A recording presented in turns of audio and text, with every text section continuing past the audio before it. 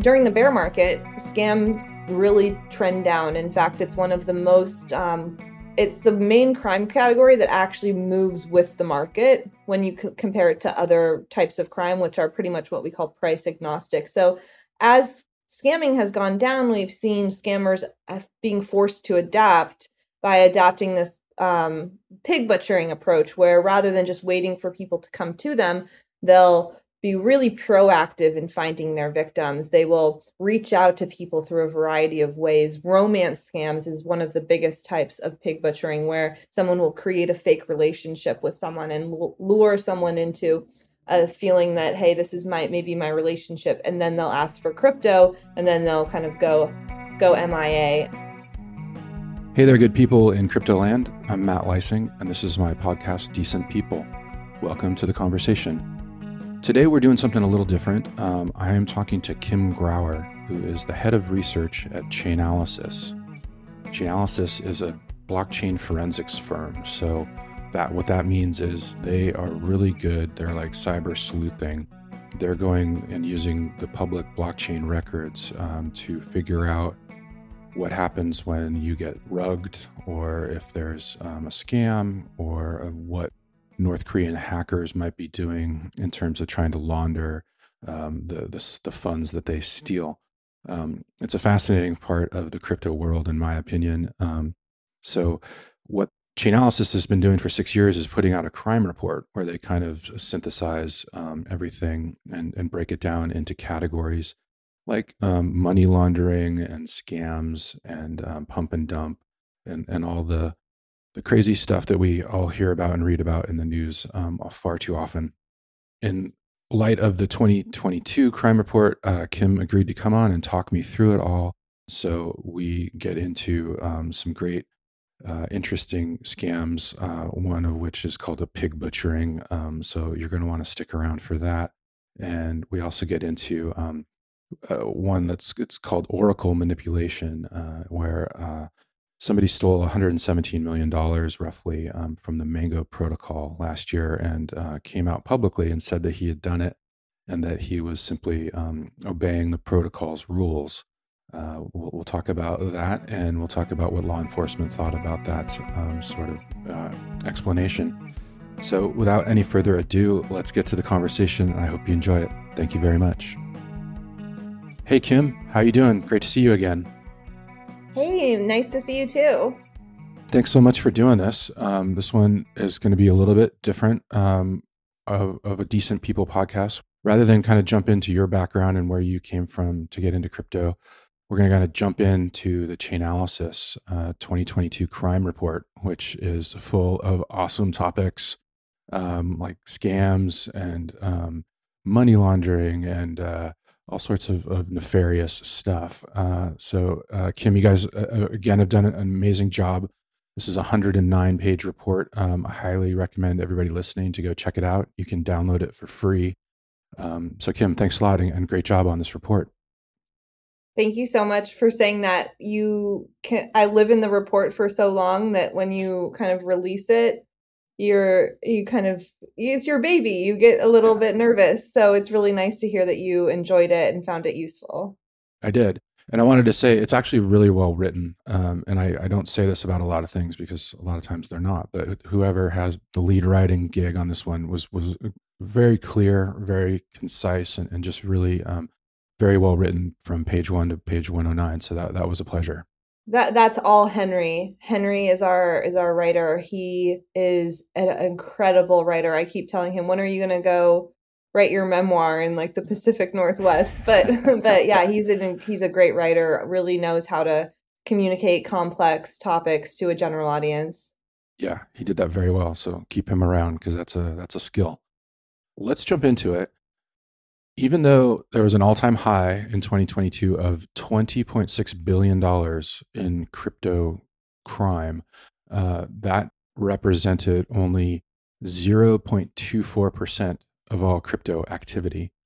So that's something you and I have talked about before, and I thought it's a good sort of context to set this conversation into, because I think a lot of people who are crypto skeptics just sort of dismiss it as nothing but scams and fraud. But here, you know, it's less than 1%. And we're talking about all the categories that we're going to dive into. And we've talked about that before, but can you just give me a little bit of background on that and how you see that less than 1% sort of, in the bigger picture here?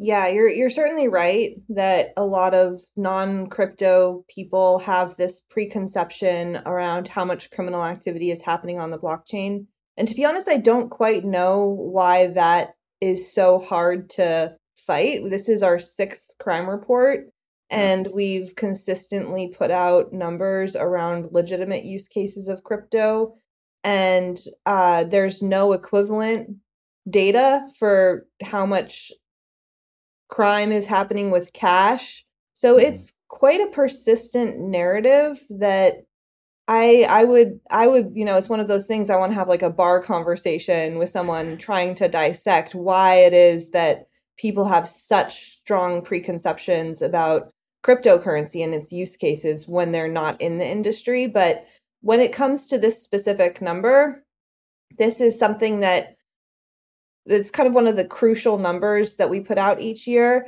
And it's what we're seeing is that we can calculate how much criminal activity is happening by nature of what Chainalysis does. And I'll give a little bit of a quick background on that. Chainalysis ingest blockchain. So we get blockchain data.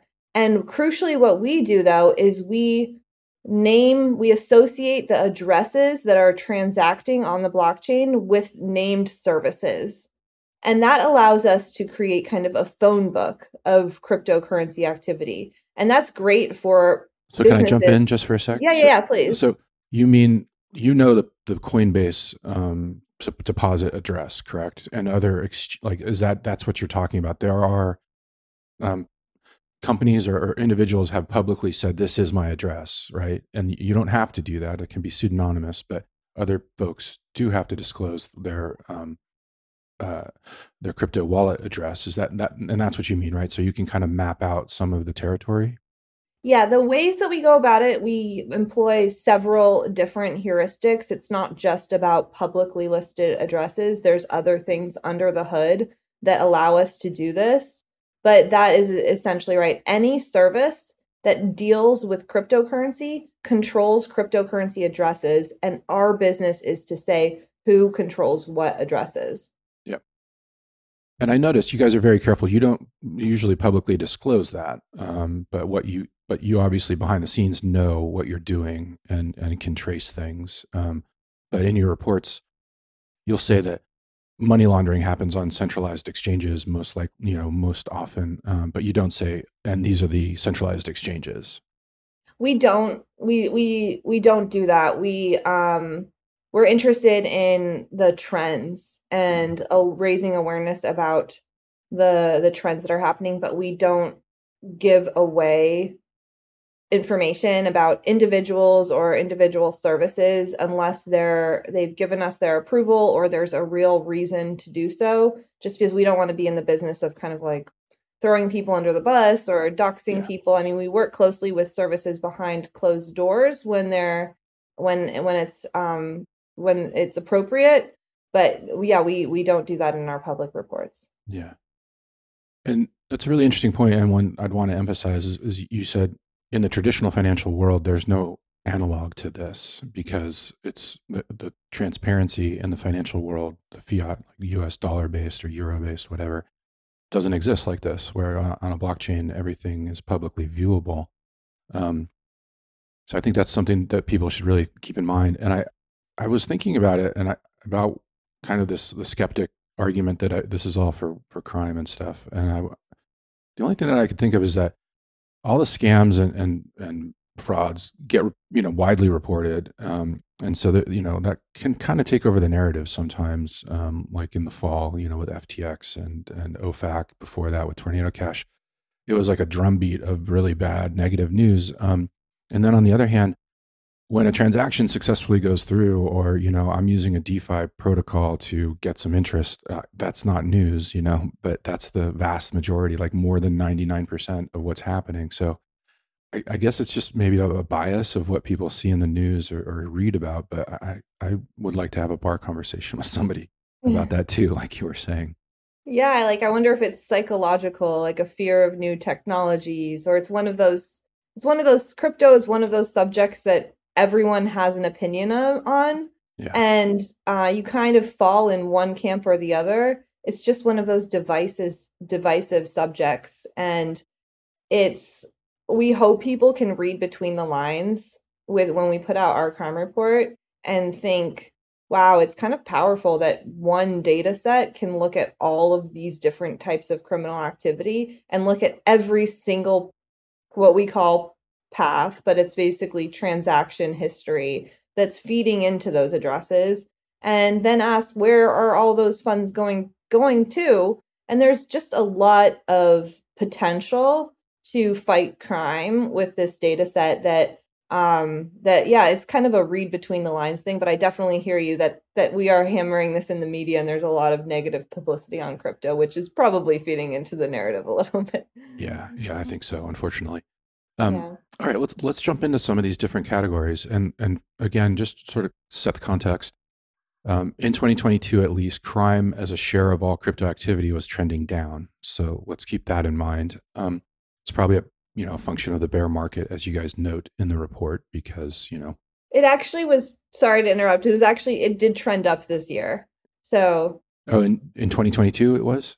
yeah, the share associated with illicit activity was 0.12 in 2021 and 0.24 in 2022. So Okay, it's a small amount, but that was a reversal that we saw.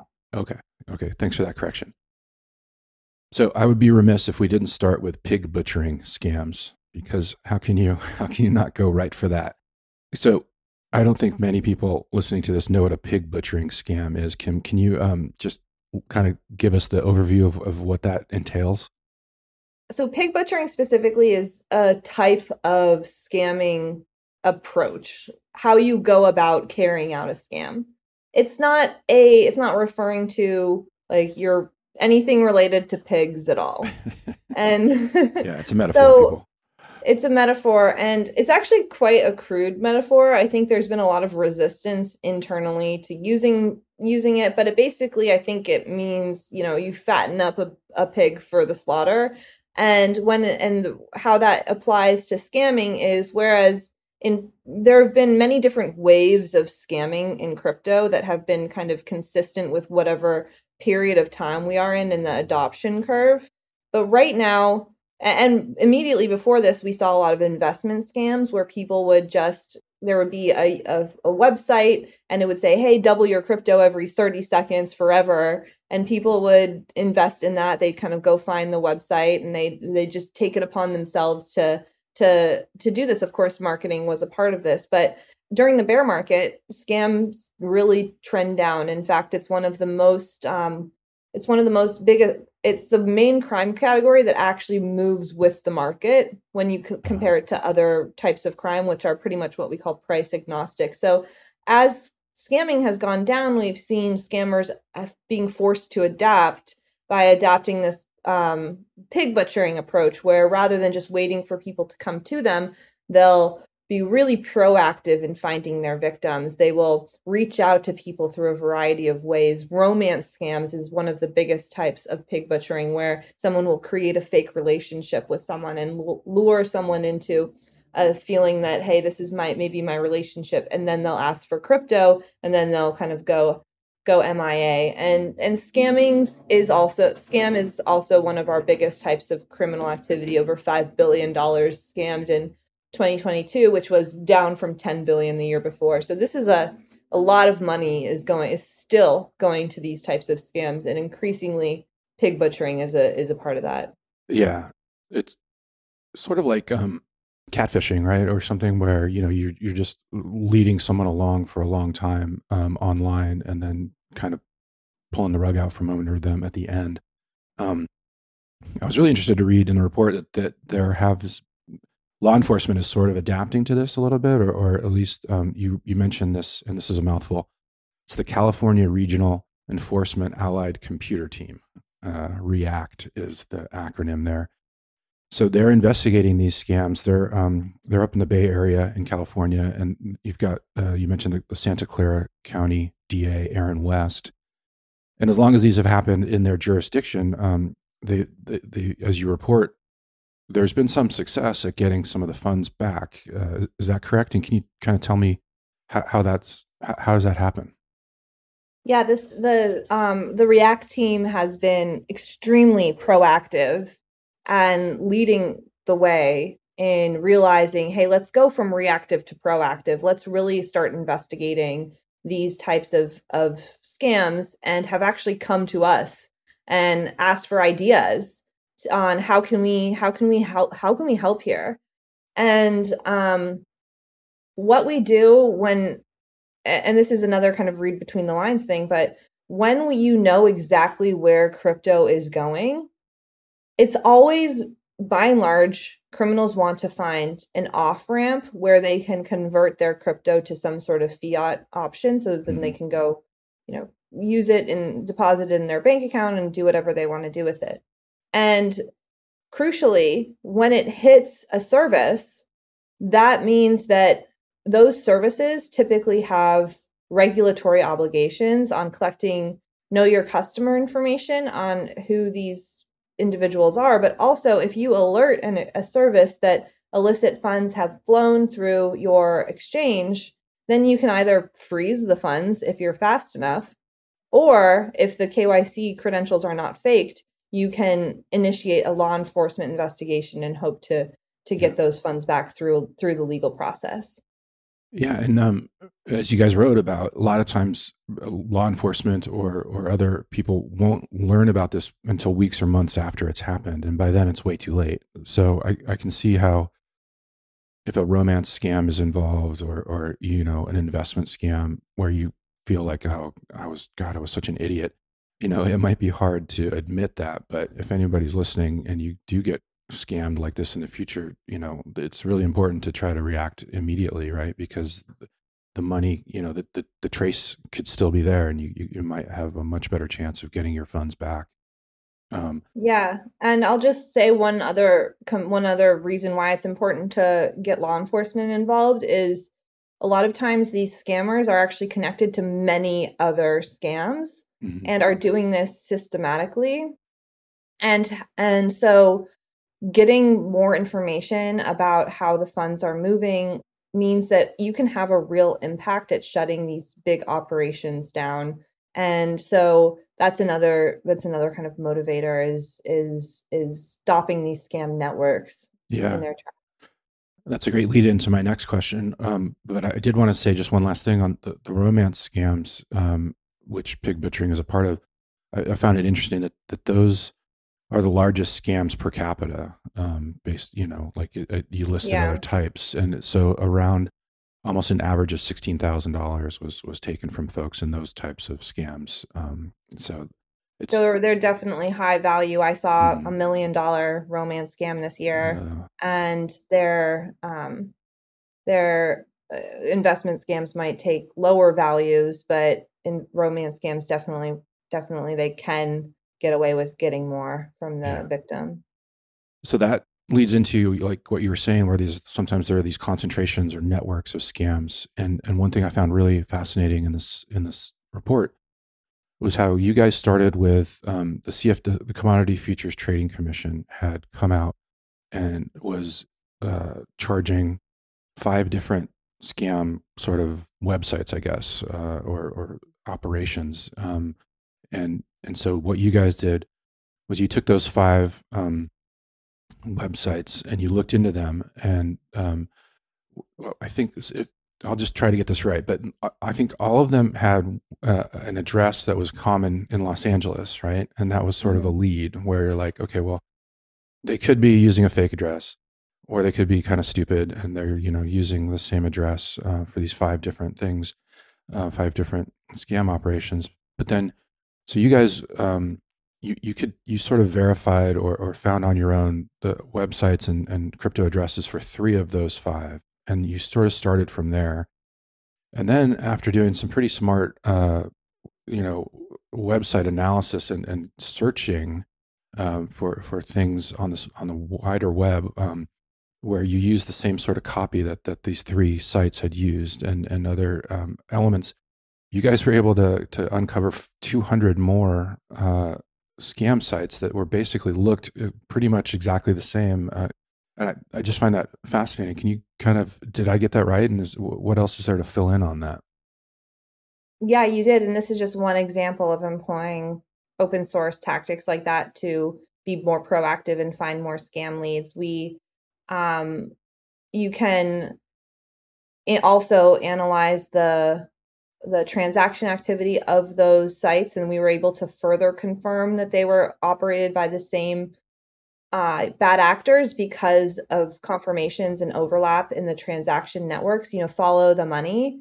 And that gave us further confirmation that these were connected. But you can do this in a variety of other ways as well. And one thing we know about scams, and we actually know this to be true in DeFi as well, is it's pretty easy to create a new scam, or, not saying DeFi protocols are scams, but or just launch a new smart contract by just kind of copying and pasting some Yeah. core code. And in the case of scams, just copying and pasting your underlying website and then launching a new website, and that looks the same, but it's really low cost to carry out the attack because you've just basically changed the name, and we're able to relaunch your attack. And we can see these scammers, okay, they'll do one scam, okay, they shut that down, and then another one pops up with kind of Yeah. like basically the same website, and the payment networks are connected. And I think it's just because these scammers are just scaling these scams at such fast rates, they don't like take the detail, the time to like, oh, edit the language or edit the addresses. They literally just copy paste and relaunch and go for it. And that's what we do, and we exploit that at Yeah. Chainalysis. Yeah. Fascinating. I love that. Also, yeah, it reminds me of the ICO boom where people were just plagiarizing white papers, and like putting them out, to calling it a different thing, but just using the underlying white paper from some other project, and people would just pour money into it.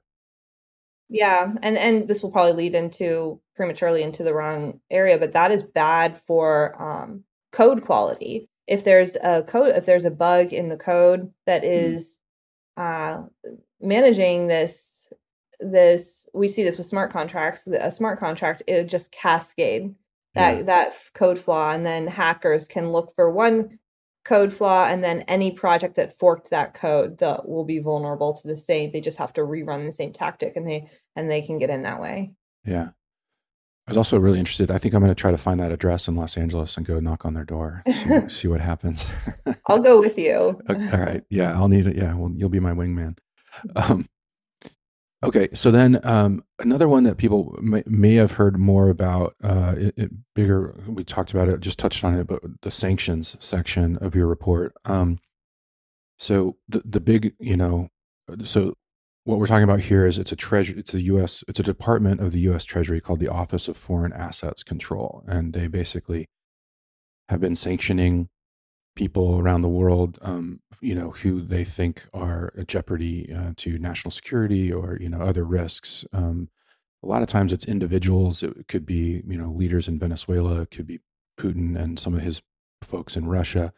But in crypto, over the last couple of years, as you guys chronicle in the report, there's been a shift from naming individual. Actually, it was individual wallet addresses, right? A lot of times it wasn't. They didn't know who was behind it, but it was like this address is sanctioned. To now, in the last couple of years, they're going after entities, and that's an interesting shift. I think the first one was Blender.io, Mhm. and then the one that caught a lot of attention just last year was Tornado Cash, because the OFAC sanctioned the use of a smart contract for, I think for the first time, right? Or I don't know if Blender qualified for that. But so basically, this is code that's running on the Ethereum blockchain, and what OFAC said was, it's being used by this hacking group called Lazarus, and they are affiliated with North Koreans. There's been like hundreds of millions of dollars that has gone through there that's been laundered, and they are alleging that they're using that to help fund the North Korean nuclear development program. So these aren't small things we're talking about, and it's scary stuff. But how have you seen and like so now I think the sanctions part of the crime report and the whole pot has gotten a lot bigger, right? Because people there's a lot more things that are sanctioned now. And can you just kind of speak to that and what the trend you're seeing there is? Yeah, it's they didn't just start sanctioning mixers and services and protocols. They also were sanctioning major services like Garantex and Suex and Chadex, which are based in Russia, and we've highlighted in the past are responsible for a majority of the laundering of ransomware funds. Yeah. And so this did change the dynamics of our report a little bit. Whereas before this year, we would have said confidently scamming will always be the biggest type of illicit activity. Now, because they're sanctioning services and to be consistent with our past methodology and also consistent with what we believe is the right way to approach this, now all of a sudden we have services that are moving billions of dollars that are have been sanctioned. And so now we have to count those funds as illicit. We only count the funds that are flowing post designation for these services, but it still amounts to billions and billions of dollars. And it doesn't seem like this is going to be slowing. So the biggest share this year in illicit activity was sanctions associated with, for example, post designation Garant text flows. Although a big part of that was also Lazarus money, North Korean hacking organizations, which is indisputably should be included there. But it is Mhm. quite a nuanced point, and as this continues, it's going to be a big part of illicit funds in our in the crypto system. Yeah. And that's another interesting facet here is that you kind of go over three different sanctions use case or cases. So Garantex was one. That's an exchange in Russia, but because it's in Russia, basically the sanctions weren't enforced, right? So while Garantex is on the OFAC list, and anyone a U.S. citizen, for example, interacting with them face it, could be in trouble. Like the Russians are basically letting that just go and not doing anything about it. And I found it really interesting that after the sanction designation by OFAC, their volume actually went up at Mm-hmm. Garantex. They like actually gained market. Um, so, and then to just sort of close the loop here, another one was Hydra, which is a dark market, and they were basically shut down when their servers were seized in Germany in a joint U.S. German operation. So their volume went to zero. And then you got Tornado Cash, which was sanctioned and saw a sort of mixed reaction afterward because, like, it seemed like, as you guys said in the report, the people who were using Tornado Cash for legitimate reasons now didn't use it anymore, but criminals still continued to use it because they're not scared of running afoul of the sanctions if they're already hacking or doing whatever they're doing to get those funds in the first place, right? Yeah, I think what you're getting at is that sanction. I think that there's always been this looming question around sanctions, which is how impactful are they? Mm-hmm. Not just in crypto, but in the world. How impactful? How do you measure the impact of a sanctioning on disrupting behaviors? And the cool thing about with cryptocurrency is we can measure that because we can look at literally how much money was received before and after a sanctioning event, and also what were the what we call counterparties of the sanctioned party, what were they doing, how did they adapt their behavior, and what we're seeing is a differential impact based on what is sanctioned. So typically the best scenario is to pair a sanctioning event with a closure like what we saw in Hydra. Mm-hmm. But what do you do when you sanction a service where in a jurisdiction where people don't care about sanctions? And we see that that has led to continued activity. I think in that domain, we're going to be watching it long term to see if market share is gradually removed over time from services like Garantex. Maybe it's a more slow burn impact that we're monitoring. But we're starting to be able to answer these really interesting economic questions because of this data set, which is kind of another cool thing. Yeah, and are you seeing a trend yet, or do you need more time and to sort of see how things play out? we're there's still Garantex activity that's quite substantial. So we would need to, but we haven't done a full check-in yet. So Mhm. it's one of those things that requires like a research hypothesis and project and um, an in-depth dive into many of the data components. So we don't have a clear answer yet, but we will be checking in again on that. Okay. And one thing in this area that really fascinates me is the Lazarus Group. Um, we say that they're affiliated with North Korea, and I don't really know much about them, but I wondered if you did. If and I don't think that means that they're a bunch of hackers in North Korea.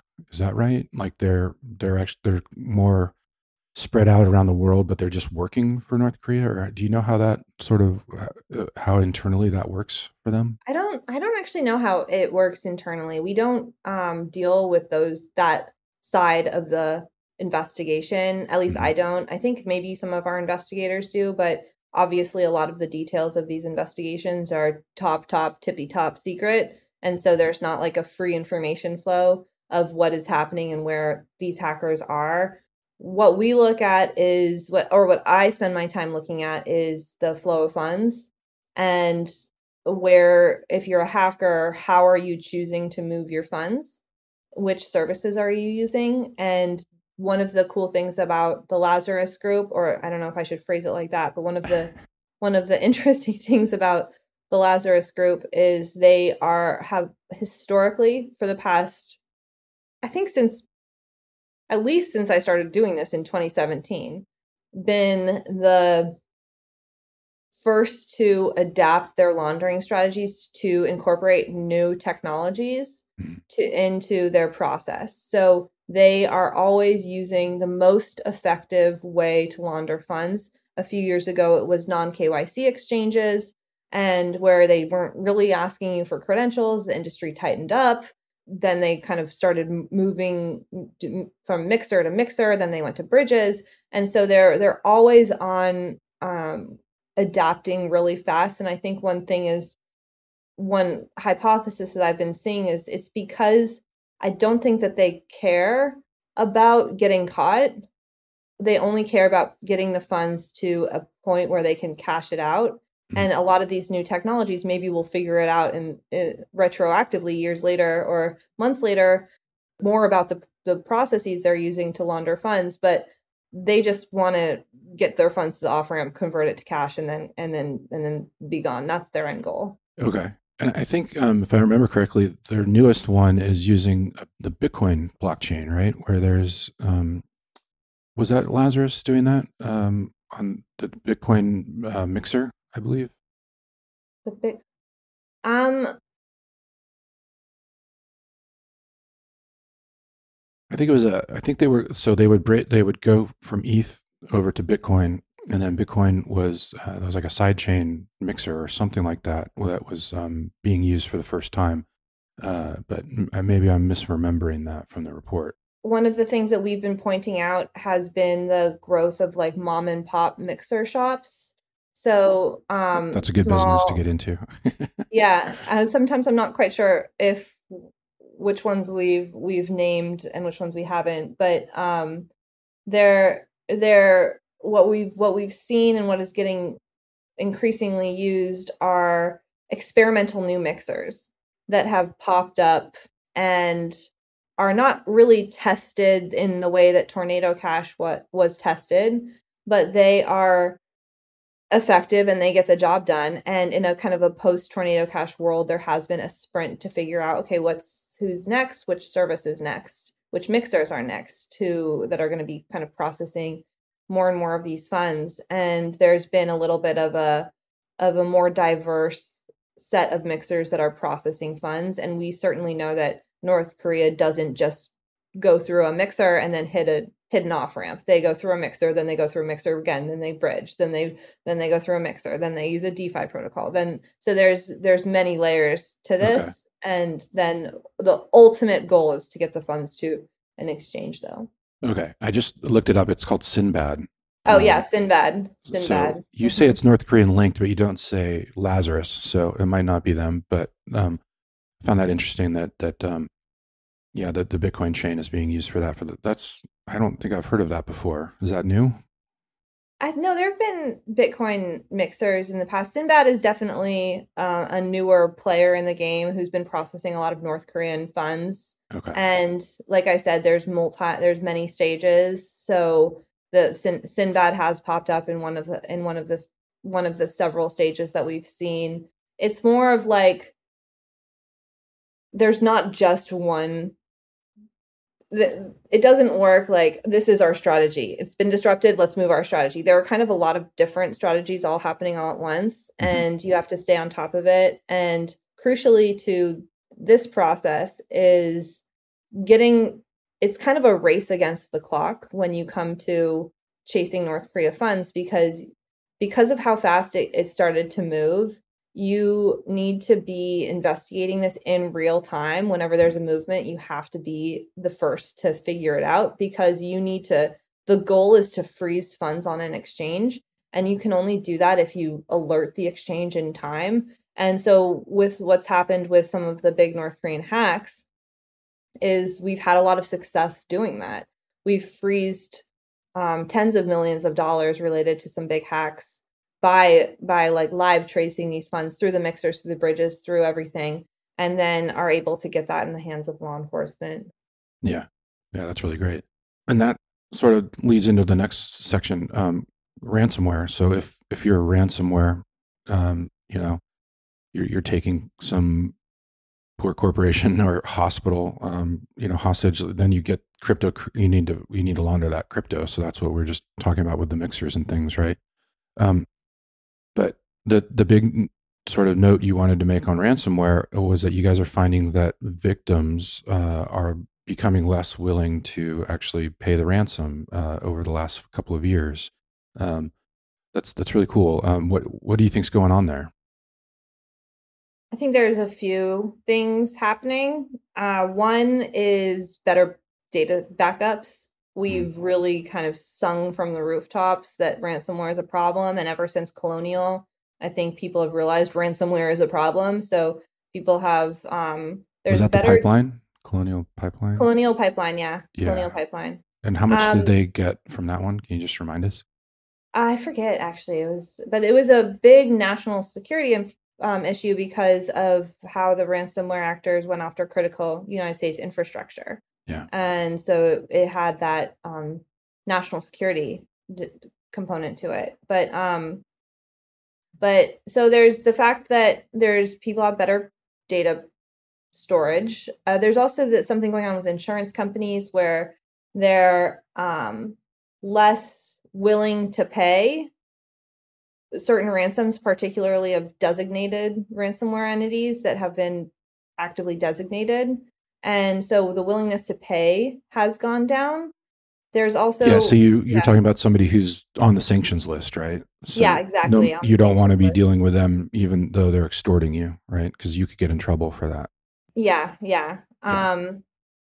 And yeah, I think that there's also just been also an ethos of let's not pay these ransoms because it encourages activity. And while that is puts a lot of burden on the victim, I think that it is a gradual strategy that has been adopted in conjunction with reduced insurance payout because of sanctions and also the improved data backups. Mhm. But also there's been not on the payment side, I've heard that there have potentially been disruptions in the ransomware attackers because of the Russia invasion of Ukraine, and maybe some of these bad actors have been kind of pivoting their resources to attacking to the Russian war efforts and pivoting away from attacking the United States for ransomware. Although that is more speculative, but Yeah. it's just something that has been kind of going around in people's discussions of why this is happening now. Yeah. I've got a good friend here in LA who works for a hospital chain, and they got hit a couple of years ago. And it was, these guys are brutal, they're like taking hospitals hostage basically, and like Yeah, threatening their operating systems. And then yeah. you're talking about how like on the victim side it's getting more sophisticated, but it made me laugh in the report that it seems on the ransomware side it's also getting a little more sophisticated, where you guys talk about this ransomware as a service kind of firm Mhm. that comes up, where that's based on software as a service, where you kind of outsource when you need your software, like capabilities for your company. But now you can kind of find these ransomware folks that'll like basically they've got the whole infrastructure set up for you. Is that right? And they'll just like you go and do your attack, and then they'll take a little cut of whatever you get. So Yeah, they've got business operations, they've got customer service hotlines that you can reach out if you've been attacked and you can chat with them. I've even seen them giving surveys. How did you like our customer service experience? I don't know if that's tongue in cheek or not, but I think that these are scaling businesses, and you can just sell a ransomware kit on the dark web and bake into the code what percentage of the proceeds goes to the developer of the ransomware. And it has allowed for now anyone can carry out a ransomware attack. And yeah, we've that's seen, great. yeah, yeah. So it's been, we see this in other domains as well, malware as a service, um, phishing as a service, Yeah, carrying out attacks you can purchase on the dark web. because there's scammers are lazy too. They don't want to have to do all the work. Like, Yeah. yeah, let's outsource some of that. Mhm.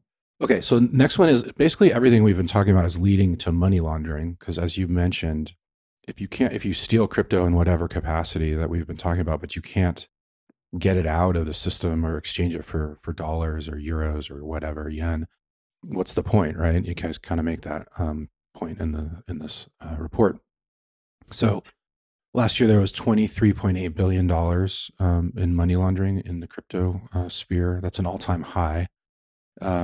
Mostly this happens through centralized exchanges. So can you tell us about that? Obviously, as we've mentioned, exchanges need to have know your customer rules and anti-money laundering procedures in place, and they have security teams. But I guess my question is, how, with that knowledge, like how does somebody use a centralized exchange to launder money these days?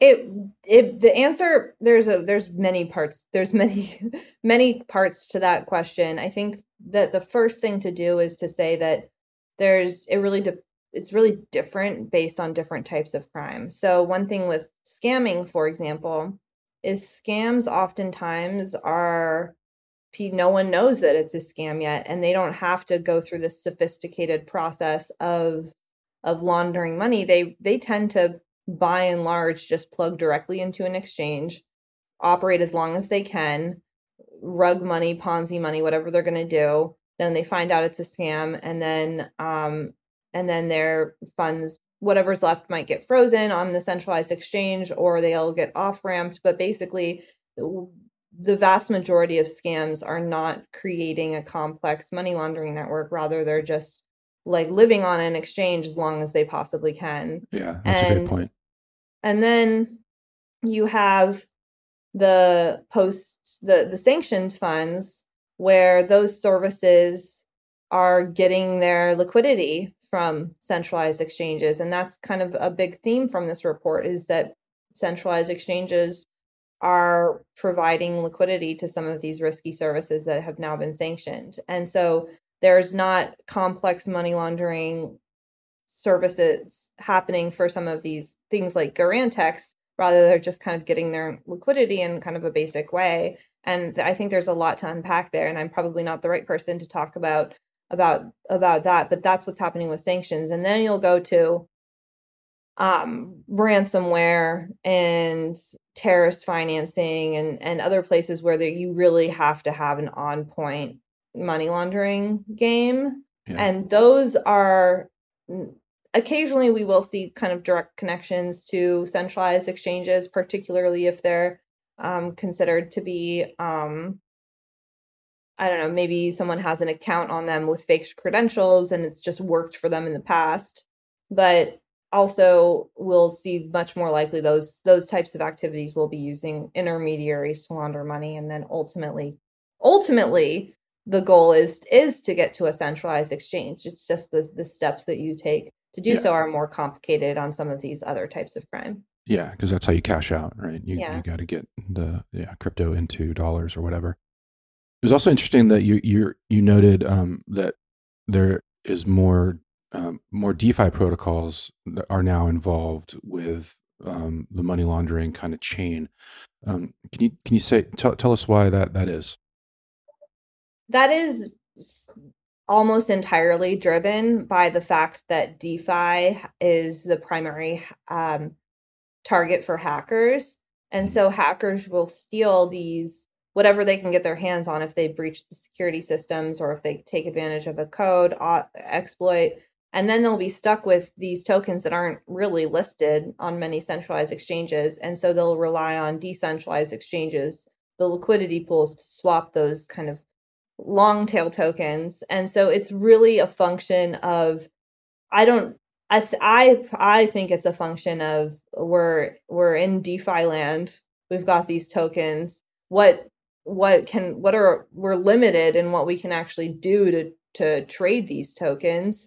So they're forced to use some of these DeFi. I don't think there's anything inherent to DeFi. I just think that it's there sometimes their hands are tied. Yeah, right. Although it does come up as well, bridging from blockchain to blockchain, I think is perceived to be a way to obfuscate detection, although it's not actually in practice. DeFi, for being the target of such a great amount of hacking, is one of the easiest things to have compliance efforts for because you can just trace through everything. You see every buyer, you see every seller, and you can just move pretty seamlessly from contract to contract following the money. Whereas a centralized exchange tends to be a stopping point because then it goes on to the centralized exchange and you don't really know how they handle the funds and you can't follow it from to the withdrawal. So there's a lot of transparency with DeFi. Yeah, that's a great point. On the centralized exchanges, once it's there, it's kind of a black box, right? It's a black box. Yeah, then you'd have to rely on a law enforcement investigation or information given to you by the actual exchange itself in order to continue your investigation. Yeah. But if like I exploit some DeFi protocol and I've got a million of these coins that don't really trade, I need to get them into Ether, for example. And that's where you go to DeFi and you use a DEX to trade those into Ether. And then I can much more easily, at least, swap that Ether for cash somewhere. Yeah, exactly. That kind of leads into another, like, so this was, I would say, one of the bigger DeFi exploits of the year. It was the Mango Markets exploit. And this is something you guys use the term Oracle manipulation, which I hadn't heard before, which I like. So an Oracle is it's basically a price. A good way to think about it is like how do you know what these things are priced at any moment, and you need an Oracle to give you that pricing information. And if you can manipulate the pricing information, then you can kind of make a lot of money. And the thing that I found that you guys note was that this exploit, somebody came forward and said right away publicly that they had done it, and his name was Avram Eisenberg. And so Mango is a decentralized exchange on the Solana blockchain. And can you just kind of run us through what he did, Kim? He basically got away with, I think, about $117 million, according to my notes.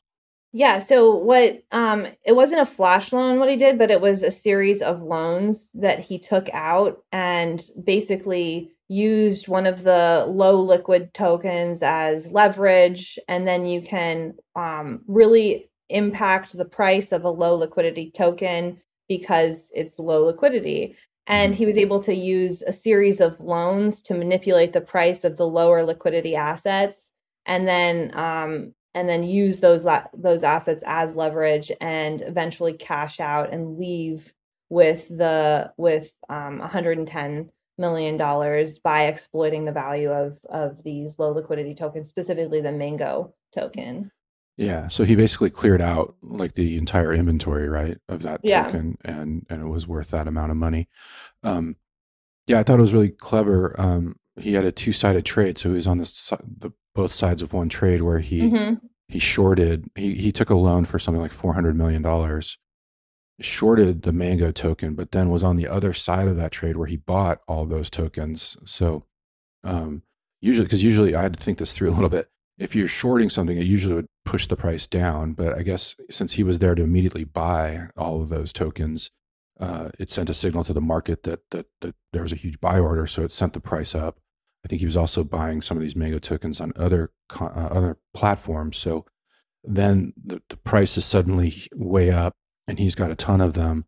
And then he can use that now, like on paper, it was $400 million or something. He can use that to as collateral to then like kind of sweep basically all the Mango tokens that they had. Is that kind of how it worked? And then that Yeah. crashed, and so Yeah, exactly. It's taking advantage of the fact that that prices are determined by these oracles, and what even is the price of one of these tokens that no one's really buying or selling. it's It totally turns market out that dependent, right? yeah, and Yeah, it's similar to what we see in some of these liquidity pools, where there's the price is determined by the ratio of assets in the liquidity pool. And so that actually, when there's a token that is pretty low liquid, you have, it would be hard to manipulate the prices of like a Bitcoin to ETH yeah. liquidity pool, because especially if there's a lot of supply within the liquidity pool. But what we're seeing now is, and this is by far not the only Oracle attack we've seen, it was one of the few domains where there was an increase in the amount of, one thing we haven't really talked about yet is how most criminal activity is down except for a few areas. And Oracle price manipulation, a big subset of that, which is flash loans, had reached all-time highs in this past year. So this is it was marginally higher than the year before, but still it did reach that all-time high. And can you just quickly, what's a flash loan? So a flash loan is when basically what happened with Eisenberg in the Mango attack. It's just a technical difference. It's when you just hear flash loans a lot in the industry. It's when you open and close a loan within the same transaction. Mm-hmm. And a flash loan attack would be you basically carry out the whole Oracle manipulation within one transaction. And so we had called this section flash loan, but then we realized, okay, not all of the attacks are technically flash loans. Like in the Mango attack, it's not technically a flash loan, although the concept is basically similar. And yeah, we're going to see, he's under arrest now. It's getting prosecuted, and we're going to see if this is considered to be illegal or not. And I think this is a very exciting kind of legal frontier to be in. Yeah, I wanted to get to that because he came out publicly and said, "Hey, I'm playing by the rules here. You know, this is how the contract is set up. This is how it works, and I followed the rules, and I was able to do this." He said it's not manipulation, but obviously the SEC, the CFTC, and I think the DOJ think otherwise because they feel like he artificially manipulated the price, you know, ahead of time to take his gains. So, yeah, I agree, and I remember that flash loan. There was a Bored Ape that was sold for $100 million or something that was using a flash loan, but it was all, you know, it all got kind of canceled out. But when that craze was going on about a year ago, I recall that. Yeah. Kim, this has been awesome. We've taken up a lot of your time. I really appreciate you going through this fascinating report with me. Can you just let folks know how they can find the report and how they can find you or Chainalysis out there in the wider world? You can get the report on our website. You can just download it. You have to just fill out your name, and then you can download the report on chainalysis.com. And yeah, you can reach out to me if you have any research ideas, or I'm interested in all things data. If there's a new data source or anything, feel free to reach out. And yeah, it's been great to chat with you. Yeah. Thank you so much, Kim, and keep up the great work. Thanks. That's it for this episode. Thanks for joining us, and don't forget to rate and follow this show on Apple, Spotify, and Amazon Music. Decent People is a production of Decential Media. It is produced by Matt Bogart, with music by Brian Duncan and Kareem Imes.